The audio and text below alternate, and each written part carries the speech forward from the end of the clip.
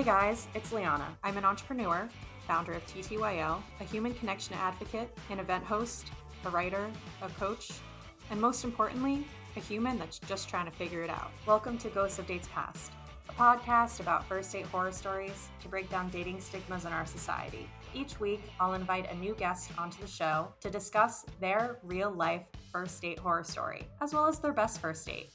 Because let's be honest, we don't focus on the positives enough when it comes to dating. In all seriousness, I started this podcast after realizing most people avoid having difficult conversations, choosing to hide behind their technology, or put into my words, ghost. I'll be exploring the current dating etiquette from dating apps to situationships and everything in between. Let's dive in to today's episode.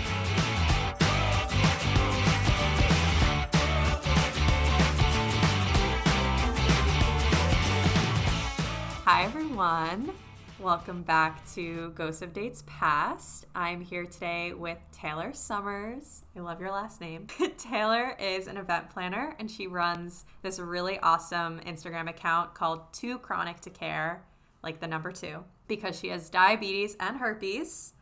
And we met on a meetup, and then, I went down to DC where she lives, and we met in person over Valentine's Day weekend, which was super special and fun, and we just had a little Galentine's Day gal celebration with s'mores and lots of drinks. But yeah. Hello. No, thanks for having me. I'm so excited, and it's fun to have another live chat after we caught up so much Galentine. So I'm excited to talk about all things type 1 diabetes and herpes. So thanks for having me on. Yeah, I'm so excited. Yeah, I guess we haven't really seen each other face to face since then because we voice memo each other a lot, or voice message, whatever you call it. Yeah, oh, yeah. All the time. I got you hooked on that now, which is so fun. All right, cool. Well, yeah, is there anything else that you want to mention about yourself before we dive in? Not off the top of my head. Yeah, event planning's been a little difficult with COVID, but with all the downtime, that's when I started the page. So I felt super connected to a bunch of people talking about some deep stuff, and really grateful that it brought you into my life just through the whole virtual space. So it's funny, it all comes full circle, and now I'm here. So it really does. It really does. Yeah, it's kind of crazy how I feel like COVID / doing this podcast, and I feel the same way. You know, I was in the event space and now switching to this new medium and being able to connect with people virtually. It's been really cool to see all the different people that have come into my life. So yeah, it's been super fun. So let's dive right in. Let's dive into the first date horror story. Give it to me.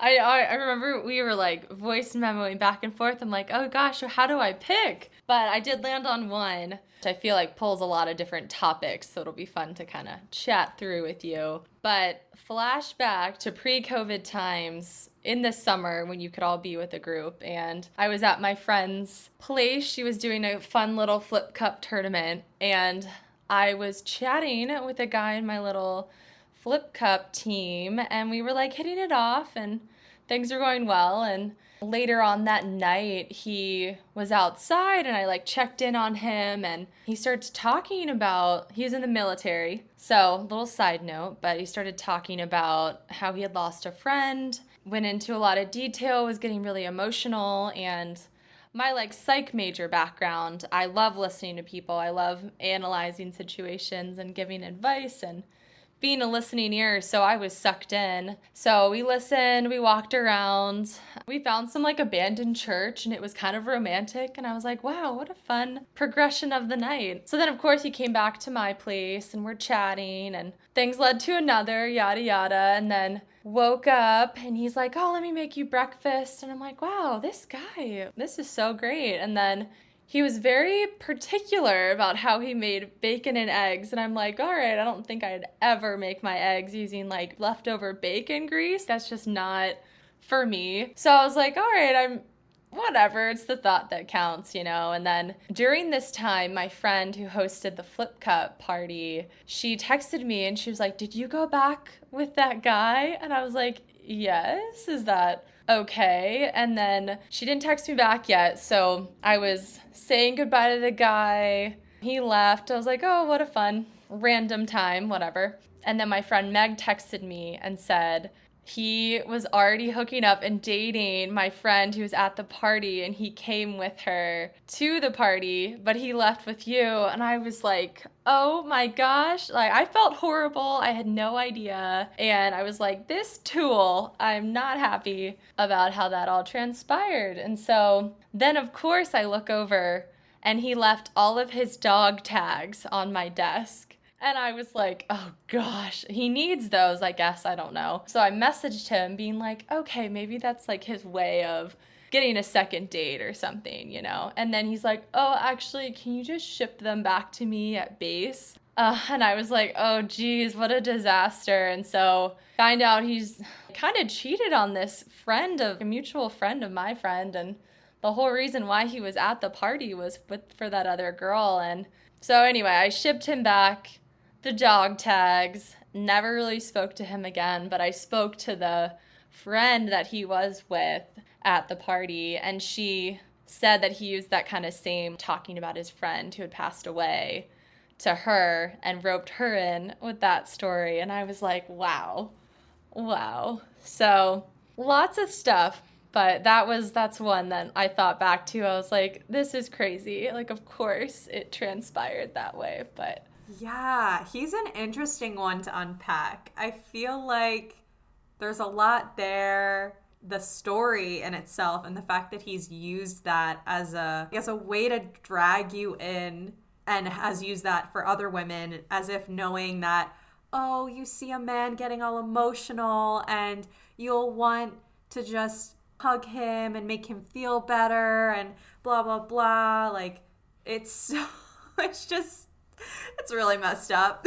No, it's great. And like, as soon as he was getting emotional and actually cried, and I know we were talking about this with voice notes, but how you just don't really see guys get emotional about stuff. I look back and he's probably one of the only guys I've ever seen cry in front of me. And that was almost like wow, he's really opening up. He really cares and he wants me to know this.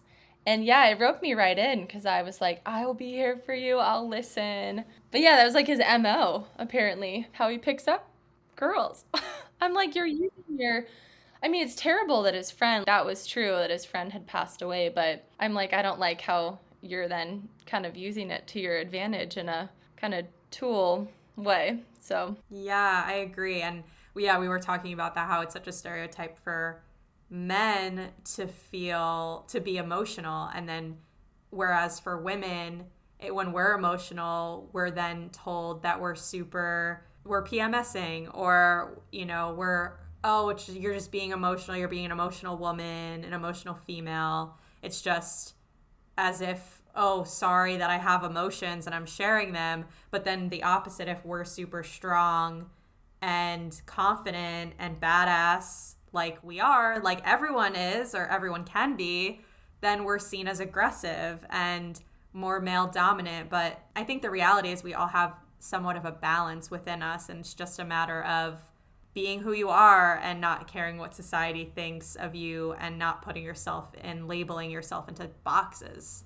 yeah, that was the only thing that I was like, wow, I would really love to see more emotion from guys. Because for me in dating, I feel that when someone opens up to me a lot, I feel a lot closer. I mean, the same goes for any friendship too. Like when we would voice note back and forth before we even met each other, I was like, I feel like I've known this girl for my whole life. And then when we met in real life, I was like, yep, confirmed. It's like we've literally known each other from the get-go. But just sharing stories and connecting on deeper levels about important topics really makes you feel closer to someone. So I think that's how I get roped in anything. Like, that's just how I open up. And when it's reciprocated, it means the most. But I was like, man, this guy took advantage of how, like, I'm such a good listener and I like to give advice and, I don't know, be affectionate. So I was like, he figured it out. But makes me a little cautious moving forward. But I do like when guys show a little bit of emotion. I think they should be able to do that more, so. Total learning lesson. And yeah, I mean, I feel the same way about you as well. I feel like we've known each other forever. And that's the cool thing about the voice memo feature, but also about having this podcast in general, is that we dive right in. There's no beating around the bush. I'm literally just, tell me a crazy story about you. And then it just opens up this very fun and honest and truthful conversation, which I love. So kind of going into that, I would love to hear, or you to tell everyone, I know a little bit about your account, but tell me what led you to starting your account, to Chronic to Care. Yeah, so kind of touched on it, a little bit of downtime because we're all virtual and I live alone. I'm in my little studio apartment and just was craving social interaction. And I thought back to like, okay, I have type 1 diabetes. I kind of hid it for a while. Like I didn't want to talk about my sites and I don't know why I put it on the back burner because I've now through this account met so many great people where I've like learned tips and tricks and figured out there's still insulin left over in a cannula of my pump and I can like save some money and all these things I never would have known if it weren't for connecting people through this space. But I realized I could talk about type 1 in my normal life and no one would bat an eye. They might ask questions, but they're not shaming me. They might not understand the different types of diabetes, and most of the time people are like, oh, but you're not overweight. How are you diabetic? And I have to explain like why I'm type 1. My pancreas, my immune system fought off the insulin producing cells and I can't make insulin anymore. Like I have to give some explanation, but people ask questions. They want to know about type 1. And then when I think about my herpes diagnosis, I have come to grapple with it, accept it, learning there's this whole other side of sexual education that a lot of people don't know about. And I just learned that herpes isn't included in the STI full panel. And I'm like, wow, I had no idea. And so I kind of had a moment where I was like, I want to educate with my little cocktail of chronic conditions in a space that, okay, people might follow me because they have diabetes, but now they're going to learn about herpes while they're following me and like vice versa. Oh, okay, you have herpes, but you don't know anything about type 1. Well, you're in the right place. So that was kind of my mission, just to share my side, show the backside of my type 1 diabetes. And like a lot of my friends didn't even know like how I put my needle and site in me and like what is my tubing, where does it go? And so it's been fun to show the backside while at the same time giving them that sexual health education that I honestly wish I had more of before I ended up getting herpes. But so it's been fun just to have a space to talk about it and yeah, just educate where I can.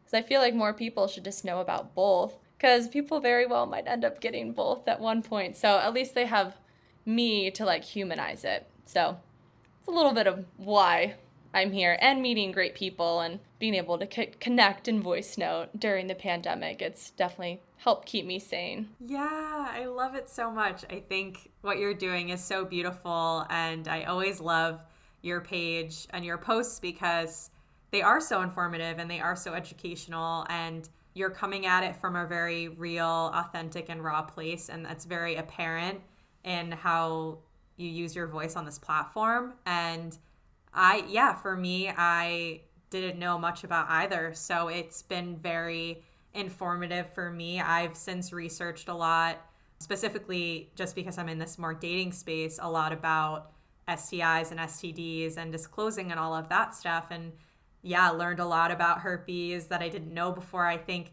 that was a huge eye-opener for me, is learning that it's not in the full panel, that most people in the world have it, just really normalizing that conversation because it is still such a taboo topic and there's so many herpes jokes out there. But on the flip side, my grandpa had diabetes as well, and he had it from eating too much, and he kind of brought it on himself.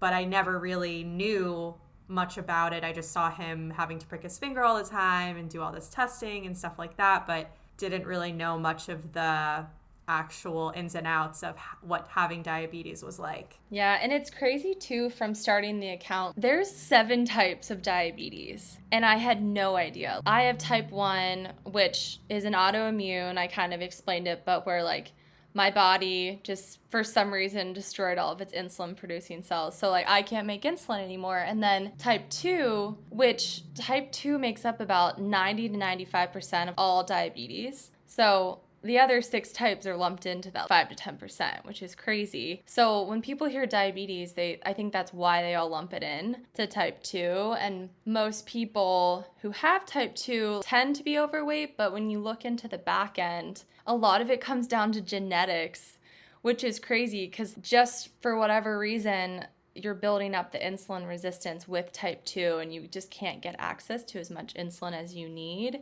But there's kind of a stigma, which I'm sure I'll start to parallel it to herpes as we're talking, but there's so much shame when people hear, oh, you're diabetic, you can't have that, or you ate too much sugar and that's why you have it. Or people have come to me being like, oh, if you just ate better, you'd cure it, or try this cinnamon stick and you'll cure your diabetes. And I'm like, oh, wow, people are so uneducated. And it's similar to like, I've learned being in the herpes space and I go to all these groups and stuff, but people feel such an internal shame of people think I was promiscuous and I got it and I deserve it. And I always parallel that to diabetes. And then, I mean, the reason why I have herpes is my basically boyfriend at the time was cheating on me and gave it to me. So it's like, let's educate.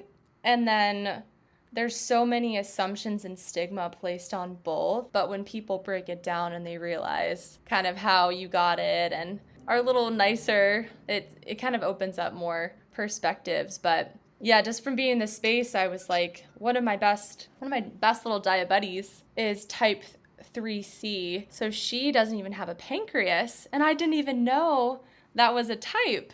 So I'm learning too, basically what I'm saying on my end. Like, I thought I knew everything about my type 1, and I didn't even know there was other types of diabetes. So just crazy. It's like a little Pandora's box. The more I'm in this space, I'm like, wow, I have so much to learn. So I'm glad you're feeling educated. It's definitely not the end because wow, there's so much more info out there I had no idea about either. So yeah, I didn't even know there were 7 types of diabetes. Yeah. What? That's crazy. And to keep paralleling it, but the herpes family, just gonna really ring this one in, but cold sores are herpes. So if anyone's listening, you're like, I have this thing on my mouth. Sometimes it can be on other parts of your body too, but you need to get that checked out and not disclose, So cold sores are herpes, just gonna say it again. And then chickenpox and shingles are actually within the herpes family too. So it's just more I'm realizing there's more within each of the little diabetes and herpes family. I'm like, wow, people have no idea it's all connected and just like some are stigmatized over others, even though they're all related. So yeah, the more you know. Yeah, the more you know, the more educated you are. I think the stronger you are, the more knowledgeable and the less stigmatized we can make our society if we educate each other on our bodies. It's really just our bodies at the end of the day. It's just weird things, weird infections, weird stuff that happens to our pancreas, or, oh, your appendicitis burst. Like, what if that was a stigma? I mean, it's literally just a body part at the end of the day. And yeah, I think on the herpes conversation, I have also learned that about the cold sores as well as having chickenpox and shingles. So if that's the case, do you know the number, what percentage of the population has this virus in their system to begin with? All I know is I have a bunch of random facts I love to just like spew off, but one of my favorites is that 80% of the whole world has herpes or a form of it, and that was a stat in 2018. So let's just try and imagine what that is now in 2021. It's like, and most people who are walking around with it don't even know also. They could be asymptomatic, which honestly parallels a lot to COVID, which just tie that in there too. But people have to disclose if they've been exposed to it. They need to get tested. They might not be showing symptoms and spreading it around to people. So some of the language has been the same with COVID, but I'm I hope that kind of changes navigating having herpes with testing and being more open about it, but we'll see as we continue to cross that bridge. But another one is like 1 in 6 people have genital herpes, which is HSV2, which I have, which sometimes gets more of like, oh, you have the bad kind because it's on your genitals, just location. And that scares people, even though HSV1 or oral herpes, usually on your mouth, is deemed to be less scary. But most people actually get HSV1 on their genitals because people don't realize that when they have it on their mouth, that if they go down there, they can then spread it if it's an open sore or they're asymptomatic. So that's how most people get it. HSV1, the deemed better kind, they can still get it genitally. So yeah, side note. And then my final one is 1 in 2 people have an STI. So I always, if I'm always feeling weird, wow, I feel so alone. And like, I have a lot of connections in the virtual space, and I don't feel so alone in that regard. But if I'm like walking around or in a grocery store, like the few times I actually go out and about, I'm like, okay, statistically, I am not alone in this place, like 1 in 2 people have an STI, 1 in 6 have genital herpes. The 80% of the world one gets me though, definitely makes it. It's like people are freaking out, but it's so common and it's actually so normal to have one. So that's wild. Those are some incredible facts. And I know as well, I want to ask you 2 other things before we moved on. So the first, I know there's this shedding versus an outbreak. So if you can break that down and how to be safe and cognizant of that when you're with someone, and then also how you get tested and how you find out that you have it. Yeah, so shedding and prodrome are these concepts that I started to learn existed when I came into the Too Chronic to Care Insta space. I had no idea that was a thing. So basically prodrome is where you get almost warning signs that you're about to have an outbreak, which outbreaks, or like I always shorten it to OB, but that's when you're kind of getting a little flare up and you're noticing things aren't right, and that's normally when you'd start taking some antivirals. But the shedding happens throughout, like generally around an outbreak, and you're kind of more susceptible to spread it because the virus is more active, quote unquote, at that point. So normally when that happens, which when you're first diagnosed, they say you'll have the worst outbreak then, which for me with type 1, I had like 4 really bad ones. And I think it's because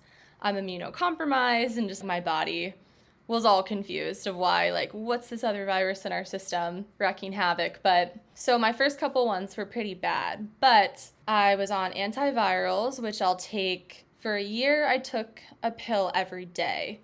And then when I had an outbreak, I would take, I think like 1,000 milligrams or something every day. And then I had this gel, in case this helps anyone listening, but I had this numbing gel because I would get tears. And so that would help. And then in a couple days, it would be gone. And if I was being intimate with anybody around that time, I usually just wait a good couple of days just to be sure.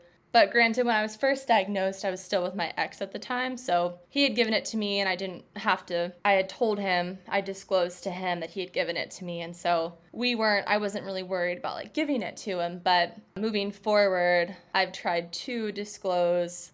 Now, so in COVID, it's more like virtual. But anyway, so yeah, my tips are outbreaks, getting antivirals. You really have to like figure out your body, do a little, sometimes I like journal, and I have a friend, Sarah, her account Positively Positive Podcast, but she has this whole PDF where you can like jot down like, what did you eat that day? Like, how was your sleep? Because some of those things can be triggers, friction. So after diagnosis, you really figure out like what tips your body off. So that's helpful.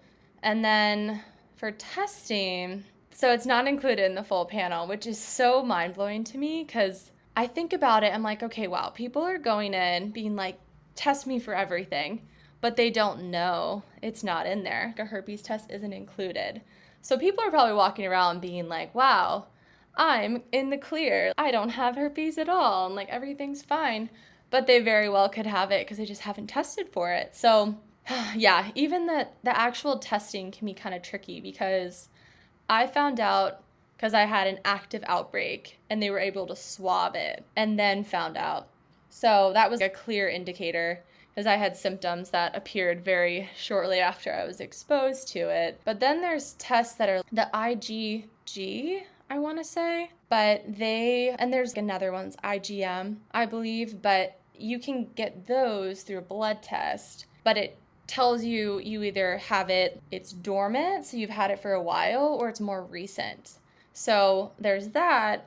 And I think maybe one or both test for this, but another one can tell you location, I believe, but they don't really tell you specifically where it is in one, but then the other you can tell, like, was it a more recent exposure or have you actually had it for a while and were asymptomatic and had no idea. So the way you can tell you have it the most accurate is if you are having an active outbreak and you get a swab. People are like, well, I don't want to get to that situation. I want to get the test prior, but even the testing isn't 100% and it doesn't tell you everything you need to know. But I think people should still just get the test because even if you're dormant and you've had it for a while, at least now you know you have it and you can disclose.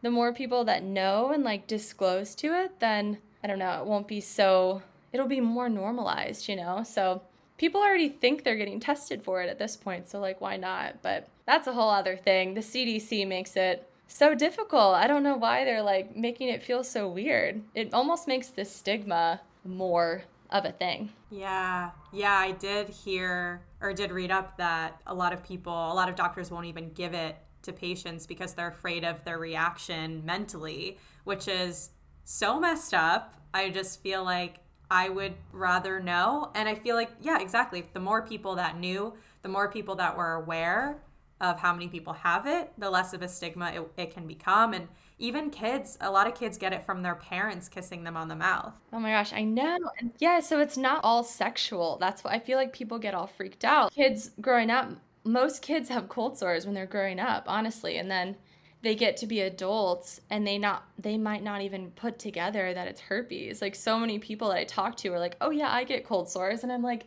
so you have herpes. And they're in this denial state. They're like, no, but I got it when I was a kid and it wasn't because I was sexual or anything. I was like, it's okay, but you still should tell people because that's how you can still spread it. And you could get it eventually genitally if it's on your mouth. So it's so crazy. Yeah, the whole side with doctors too. I'm going on a big tangent. I always have a lot of thoughts on this. I know. I'm there's a lot of information, but let's get into some of the dating stuff in terms of, so when do you start disclosing to potential partners? Yeah, well, I'm going to be honest. I went through a phase where I was not disclosing. And I think that's important to talk about because at that point I wasn't educated like I am through this account. I wasn't empowered. I didn't realize I could then put some control on and emphasis on my pleasure through all of this. I was in a weird place right after my diagnosis and dealing with a cheating ex and having to then have this chronic STI for my whole life. So I was used to type 1 where it's not curable, and so I was used to having something for my whole life, but herpes just felt so different at first because there's such a weird stigma with dating. I was like, okay, I'm handling my outbreaks. I'm taking the antivirals. I'm just going to keep an eye out while I was dating. And I was with a couple fellas and I did not disclose, and I have great regret thinking back to that. But I wanted to share that because I feel that people think they should be disclosing right away, which I wish I had the power to do that. And I wish that I had the resources that I do now. There's a great Ray Kennedy. She has positive results, this Instagram, and she has this amazing guide, this huge guide, this mini one, and a postcard size. And that I cannot wait to use that in real life with partners moving forward because it has everything you could ever imagine that you need. Sources, stats, resources all in one for disclosure, but I didn't know any of that was out there as I was dealing with the initial diagnosis. But I ended up going to therapy, so I'm glad you kind of touched on the mental health side of the diagnosis and the stigma. Then I became more comfortable talking about it. My therapist used to work in a sexual health clinic, gave me a little bit more of the backgrounds. And then of course COVID hit and I was like, oh, okay, well, I guess I'll just online date. So I've been practicing, quote unquote, but more so educating with disclosure now. And yeah, building up my confidence. Most people, like I'm sharing on Hinge, I talk about one of my prompts is like, so something I just learned is that herpes isn't included on your full STI panel. And I have so many convos where people are like, wait, what? What are you trying to tell me? How do I get the right test? And like, I think I'm maybe the first person that's telling them this info. So it's been a progression of confidence, being empowered, educating myself. And I can't wait to like full on disclose in real life, but wanted to be very honest because I feel like it's just hard, the rejection side. But when you realize that so many people are still so uneducated about it, I'm like, all right, I think you can twist this into a positive bonding moment with your partner and actually like talk about sexual health because it's a two-way street, you know, like I'm not the only one. Yeah, I already have an STI, but I could more easily get one at this point. And like I should know someone else's sexual health and their recent testing results, but pre-herpes I never asked that. I just never really put my sexual health in a forefront position. So, I don't know. I'm going to say it, but I'm kind of grateful I have herpes.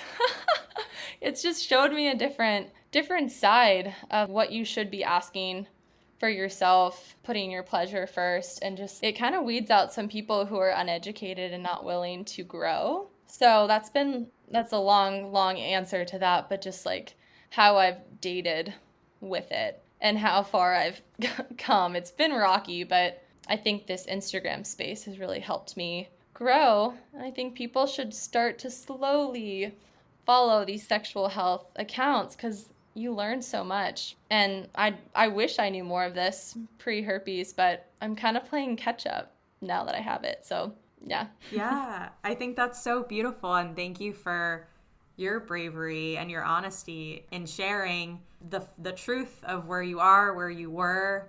I think that's very admirable for you to come on this podcast and be honest with the world and just say, hey, I maybe didn't do the right thing all the time, but the truth of the matter is our society is super messed up when it comes to STIs and STDs, with super stigmatized. You know, our sex education is nowhere near where it should be. And the fact of the matter is, every time you have sex, something could happen. We never think about asking our partners, especially when you're going for a hookup or just a one-night stand, or, you know, you're with all these people in college and you're probably Eskimo sisters or brothers with a ton of people and you have no idea all your sexual history. You're just in the heat of the moment, having a good time, thinking you're invincible, and it's not always true. So I think it's great that you're bringing that honesty here and everywhere on your page and such. So I'd love to dive in to your best first date.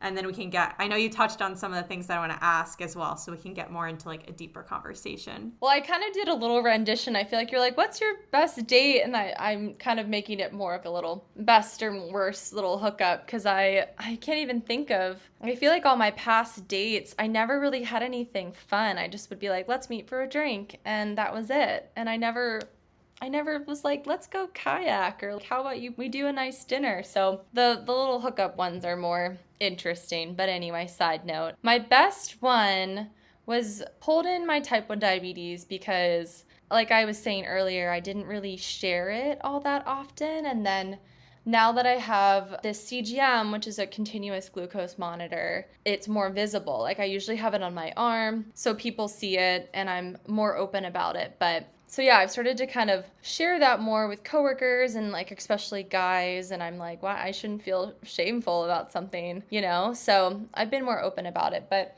this one was kind of fun because he actually cared and wanted to help me and like take care of me, and that's kind of nice when you're used to juggling a chronic condition 24/7 alone. It's nice when you get someone to help you. So long story short, so last March, pre-COVID, I was finishing up leading this conference with all these different event components. So we went out with a group of my coworkers, and there was this guy that I was like, I think he's really cute, but like work and all, I don't know.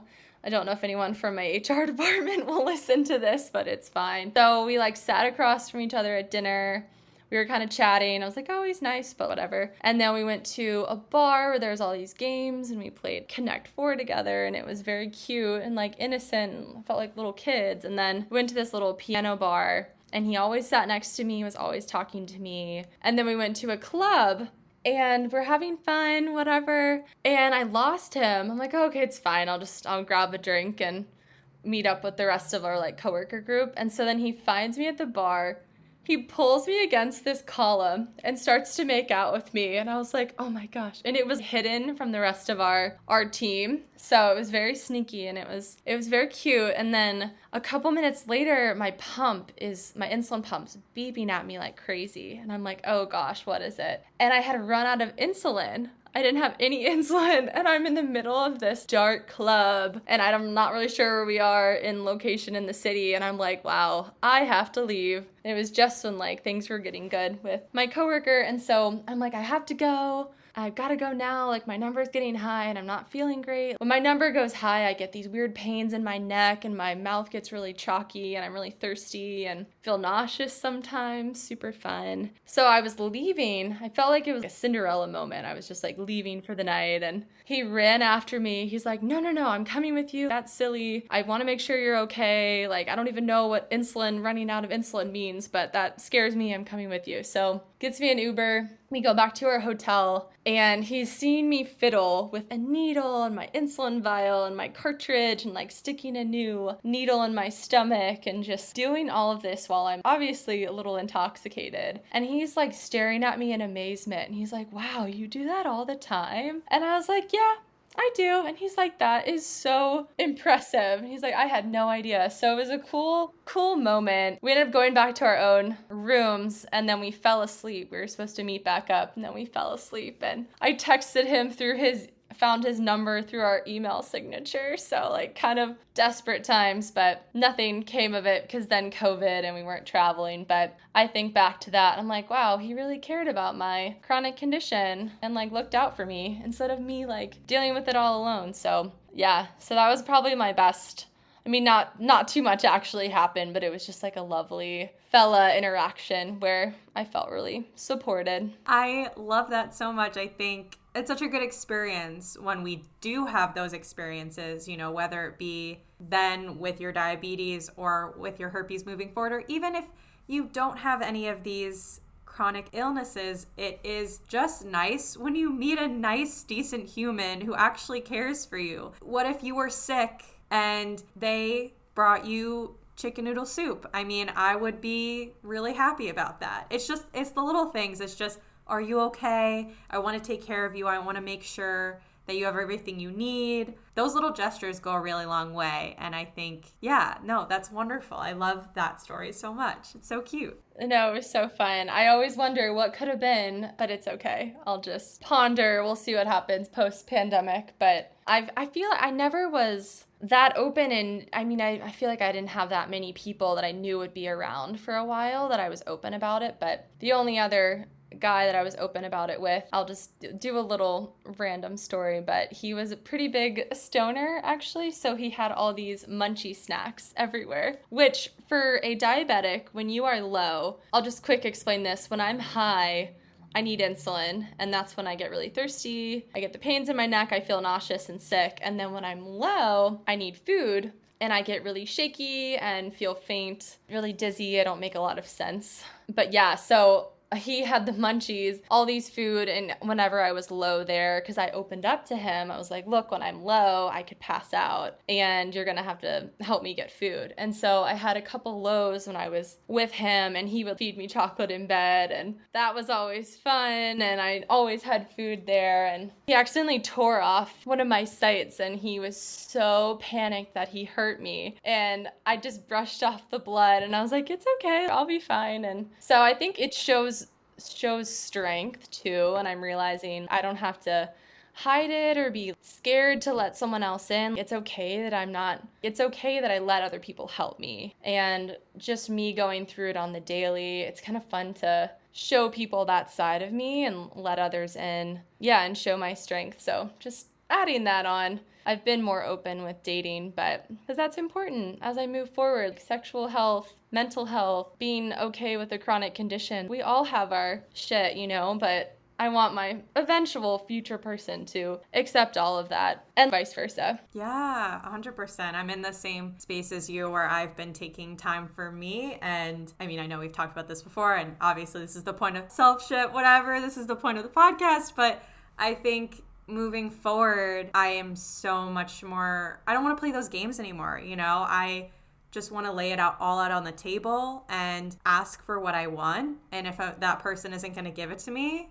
I have to accept that and walk away and set up those boundaries. And I think, it's just a point of, I want that person to accept me for all that I am and not see me for one thing. Yeah, I'm in therapy. Yeah, I have dealt with this and this and this. Everyone comes with baggage, right? And I think meeting that, everyone is going to meet their person who just accepts them for who they are and all that they are, because nobody's quote unquote perfect. We're all imperfect humans, but human means authentic. And we just want another human to accept us for our authentic selves at the end of the day. But yeah, I love that you touched a little bit on this, how herpes, you're actually glad that you ended up getting herpes.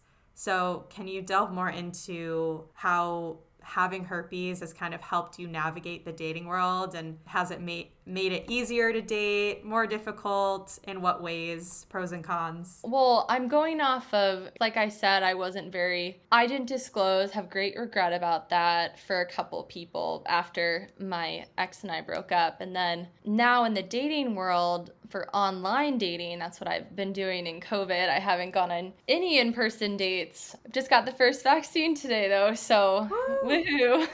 But it's been interesting because I feel like I've put a couple of the prompts, or in my profile, I just was like, I'm gonna put it out there because I just want to be bold and confident about it. I'm not ashamed of it, and some people might be like hesitant or confused about that, but I'd love to have a convo and open that door and kind of educate people if they're weird about it at first. But I'm usually on Bumble, Hinge, and Field, which I wanted to do a little plug for Field because it's such a sex positive, non-judgmental space, and people really touch on desires and pleasure, which I feel like your standardized mainstream apps don't really touch on that at all. And that's so important in relationships, like that's how you grow closer to somebody. So I wrote a whole blurb on there. I've actually matched with people who either share that they have it and they're like, wow, that's so amazing to see someone be so open. They're like, I find that so attractive. And I was like, haha.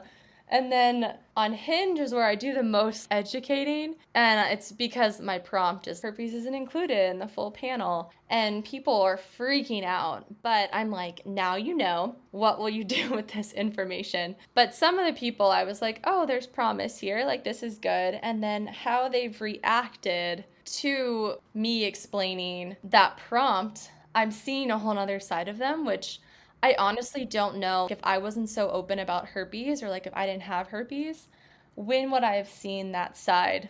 That kind of rude. Someone said, oh, I like to pretend those things just don't exist. And like, I just don't want to talk about that. And I'm like, well, this is important to me. Sexual health should be important to you too. So I said, happy that I could educate, but I think I'm done with this convo. And I got the confidence to get out of that, and I left. But I'm so glad it's almost like a little radar machine, because now I have herpes. It's like I see someone's true intentions and how they handle something that might make them uncomfortable, but also something that they should just know about. But it's kind of gotten some people who I don't really think I even should have given space to in my life. It made them leave sooner than me wasting time. So we'll see what happens in person and how I go about disclosing and navigating that. But I do think I would want to bring it up pretty early, like especially before feelings are involved and all that stuff. But it's been a nice radar for me in dating. But I'm talking more so online dating, but still.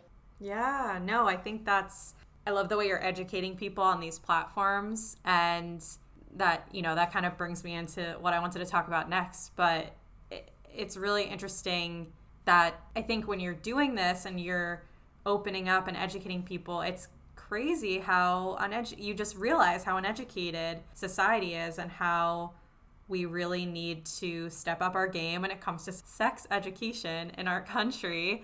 Kind of exactly like you said, when you receive those reactions and you're kind of just like, okay, well, I don't really love the way that you're reacting this way. And I think it goes to show the kind of person that they're going to be in a relationship. If they are going to react weird to you disclosing something that 80% of the population has, then how are they going to react when you get into an argument? Are they just going to walk away and give up? Are they going to get super angry at you and blame you? I think just if you're vulnerable with someone and they come back at you with disrespect, I think it does weed people out really quickly rather than getting in. And exactly like you said, I think I would totally agree with you telling someone early on about any sort of baggage that you have that you think will impact the relationship in some way. It's not like you have to delve into your whole past on date one, but if you have things that are maybe difficult, may keep you from dating in a certain capacity, or, things might come up in a relationship, either sexually or mentally or whatever it is, I think it's important to tell that person and see how they react, because it shows that person's true colors and their character right off the bat. Yeah, and even with the Hinge prompt, in my Bumble one, I do this whole little joke in a way. I'm like, I'm a little cocktail, a little type 1 diabetes, a little splash of that, and a little dash of the hurt. But I kind of make it into a joke, and I have that on my Bumble. And on Hinge, it's more of I'm not saying I have it, but I'm giving a stat with the testing. So if anyone's, I would never put it in my profile, totally fair. I get it. But there's still a way to educate and include it in a profile in some way, but share a stat without fully disclosing that you have it. So just a thought.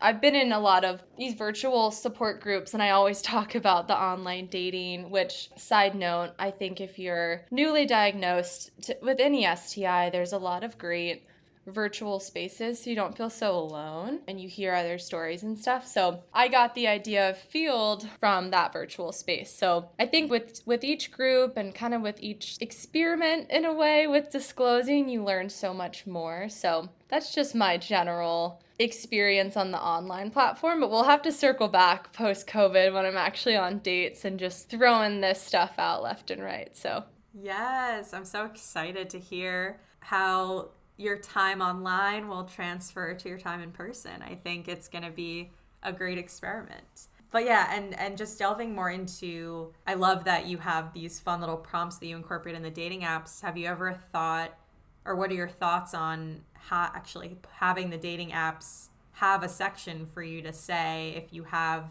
an STI or STD or diabetes or something like that? Yeah, I have a lot of thoughts. I know I've actually put something on my Instagram of help me add an STI filter, and had a whole explanation. And it's tricky too, because I know there's a lot of people who have been in this space who have been battling the stigma and trying to educate, but I feel like there's something else that we can do to normalize it in a way. And I'm on the dating apps all the time, and there's an app called Positive Singles, which is just for people with an STI, but sometimes it can feel even more this internal shame in an app where it's just people with an STI. You feel like anyone outside that space, you're not going to be loved, which is totally not true. So many positive people are with people who are negative, and they're open about it, and they're loved just the same. So I've brainstormed, okay, I know some people might not even be in a space to put their diagnosis and their status in their profile like I am. I completely get that, and I understand the background. But if there is some type of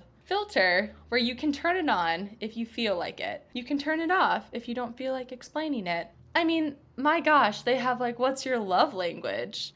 And I'm like, okay, yeah, that's important for dating, but Is it as important as anything related to sexual health? Hang on. I mean, people could be on there being huge racists, totally eliminating all these types of people, but no one's gonna. I mentioned that in my outreach when I reached out to them. I was like, you can literally cut out multiple types of people based on their skin color, but you're not willing to.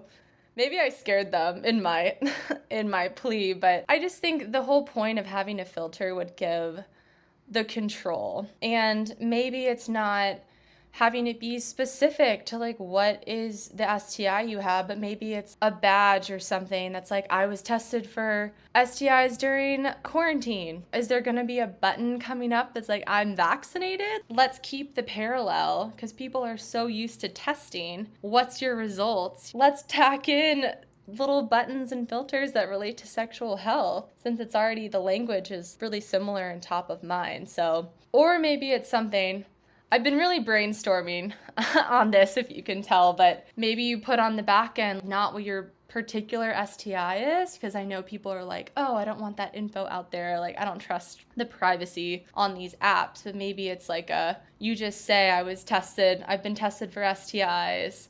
And when you match with someone, if they also have clicked that, then maybe it brings it up as with your match. It's like, and you were both tested for STIs during the quarantine, like during pandemic. And then it brings, oh, maybe I'll talk about that, So I don't know. I just think there's ways that it could help the stigma. I see it, but I don't know the best way to get it out there. I just really hope that the apps start to think about it because they have such an audience. Grindr did that actually, and they would have campaigns, little pop-ups being like, oh, near you, here's a testing site or treatment options, and then people could put if they're on PrEP and their most recent results, and it just opened a door to acknowledge it and normalize it and made people feel like less alone. I think when people see it more, they'll be like, wow, this isn't just me. It's everywhere, and that's okay. It's normal. So those are my initial thoughts, but there's got to be a way to do something. I don't know if it'll be this year, but I do feel like everything with COVID, if I see a vaccination button, I'm going to send some emails because I really think it can be paralleled with, tested for STIs during COVID. Like, just include that. I don't know. Yeah, I'm right there with you, man. I'm sending emails, we're getting hundreds signatures. I think you're totally right. It's the same language. I love the idea of saying, maybe it's something like including when your last STD, STI panel was. When was it? And maybe linking, including sex education pop-ups within the apps. I think that's super important because a lot of these apps are now, or there are apps popping up that are all about sex or sexual desires, like Field, Grindr. There are a lot of these apps that are strictly more for finding a hookup. So if you don't then create a safe environment around those apps, how can you then say, okay, well, when was your last COVID test? When the same kind of stuff now. I agree. The parallel is kind of perfect timing for people to start including this, start talking about it, destigmatizing it. So I think it's a great idea. Thank you. I'm glad you're on board. I'm just like, I want to keep talking about it and planting seeds because I know it doesn't have to be I got a little pushback too when I did share that, but I do think there's a way, that it can help destigmatize, subtly have pop-up ads to talk about sexual health, parallel it with COVID and vaccinations and testing. I don't know. I'm gonna keep on it. Maybe it'll someday happen, but I did find another app called HUD where you have to get an STI test through their system, their whatever brand or company that they're doing the STI tests with. But when you get your results, you can link it to the app. So it doesn't have to be like exactly what you have, but it would show like I was tested through this. I don't know if it says the exact date because I had gotten another virtual STI testing kit through Nurex, just in case anyone wants to just get tested. It doesn't include the herpes test, as we know, but I just did that through quarantine, but if I did it through their system, it would then connect to my profile. But kind of cool. I mean, just like that thinking. It encourages people to get tested and then transition it to being on your dating profile and like showing you're prioritizing your sexual health. So, yeah, prioritizing your sexual health is sexy. There we go. Well, this has been so fun. So I have a couple last questions that I ask everyone before we close out. So the first one is, how do you get excited for a date? It's been so long. I think I'm going off of memory, but I mean music. Recently, there's this classical pop. It's like, I mean, all instrumental, but it gets really intense. And so I could see me going on a date listening to that because that would make me feel all classy. A little towel wrap, doing my makeup, making it a process, and then probably sipping out of my 30-ounce glass. I see myself in the future doing this exact thing, but I don't think I treated myself pre-date as much. I would like to treat myself more before going on a date prior, you gotta pamper yourself. Probably a segment of those three. Oh, I love that. The 32-ounce glass. It's amazing. Dangerous. It's so dangerous, but it's... I love it. And so I know you mentioned, you wanted to be more adventurous, or you want to be more adventurous with your dating and what you do on dates, but what do you think your ideal date would be? I don't know. I feel like I used to live across from this really great whiskey place, and I felt very cool ordering an old fashioned and like an appetizer. And I was like, oh, this is how I want to portray myself on this date. But I feel like post-COVID, now I'm going into it being like, I want to figure out the things that they prioritize earlier. I'd probably actually push for maybe more of an activity based on weather. I've never maybe actually just a walk. I feel like I never went on a COVID little stroll and did a picnic or something, but I feel like something you're not worried about money. You're not worried about looking all snazzy or I don't know, a big bill. How are you going to split the bill? But just actually getting to know somebody. And that might be probably a little bit better for me, just to see someone's intentions and without how they're trying to have me think they are, if that makes sense. I want to see different sides of people. Maybe in the daylight, that would be probably a better start. Moving forward, a daylight date where you're not worried about splitting the check, you're not worried about makeup. I'd love to be more natural and kind of start off and then work our way up if things are good after. But just, I don't know, I think that might be a different change of pace. I never really prioritized an activity or being more natural with my makeup and appearance. I feel like that would be a nice twist moving forward. I like that. Yeah, being natural, daytime date. I've had a lot of really fun daytime dates, so I think that, yeah, they can be very telling, and I think it's the perfect way to get to know someone without the added pressure of, you're going back to my place, I'm going back to your place, because...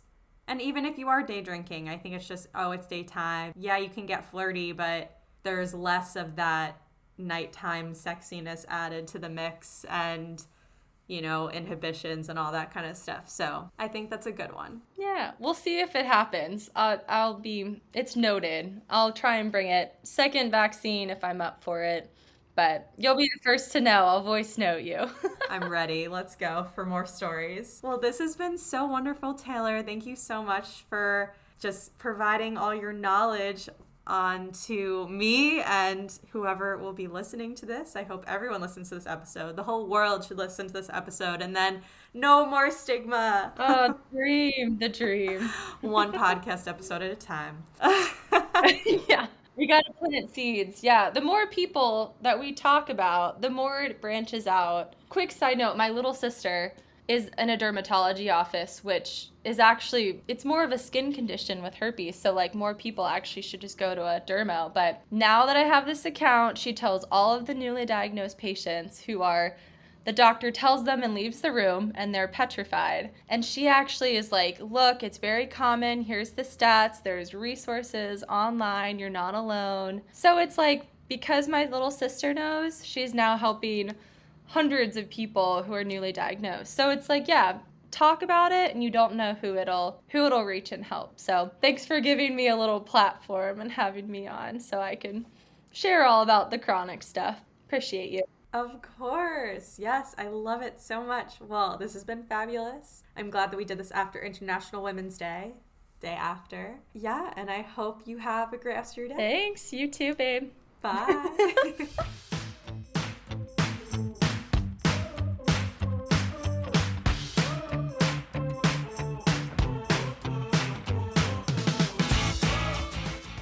Thanks so much for listening.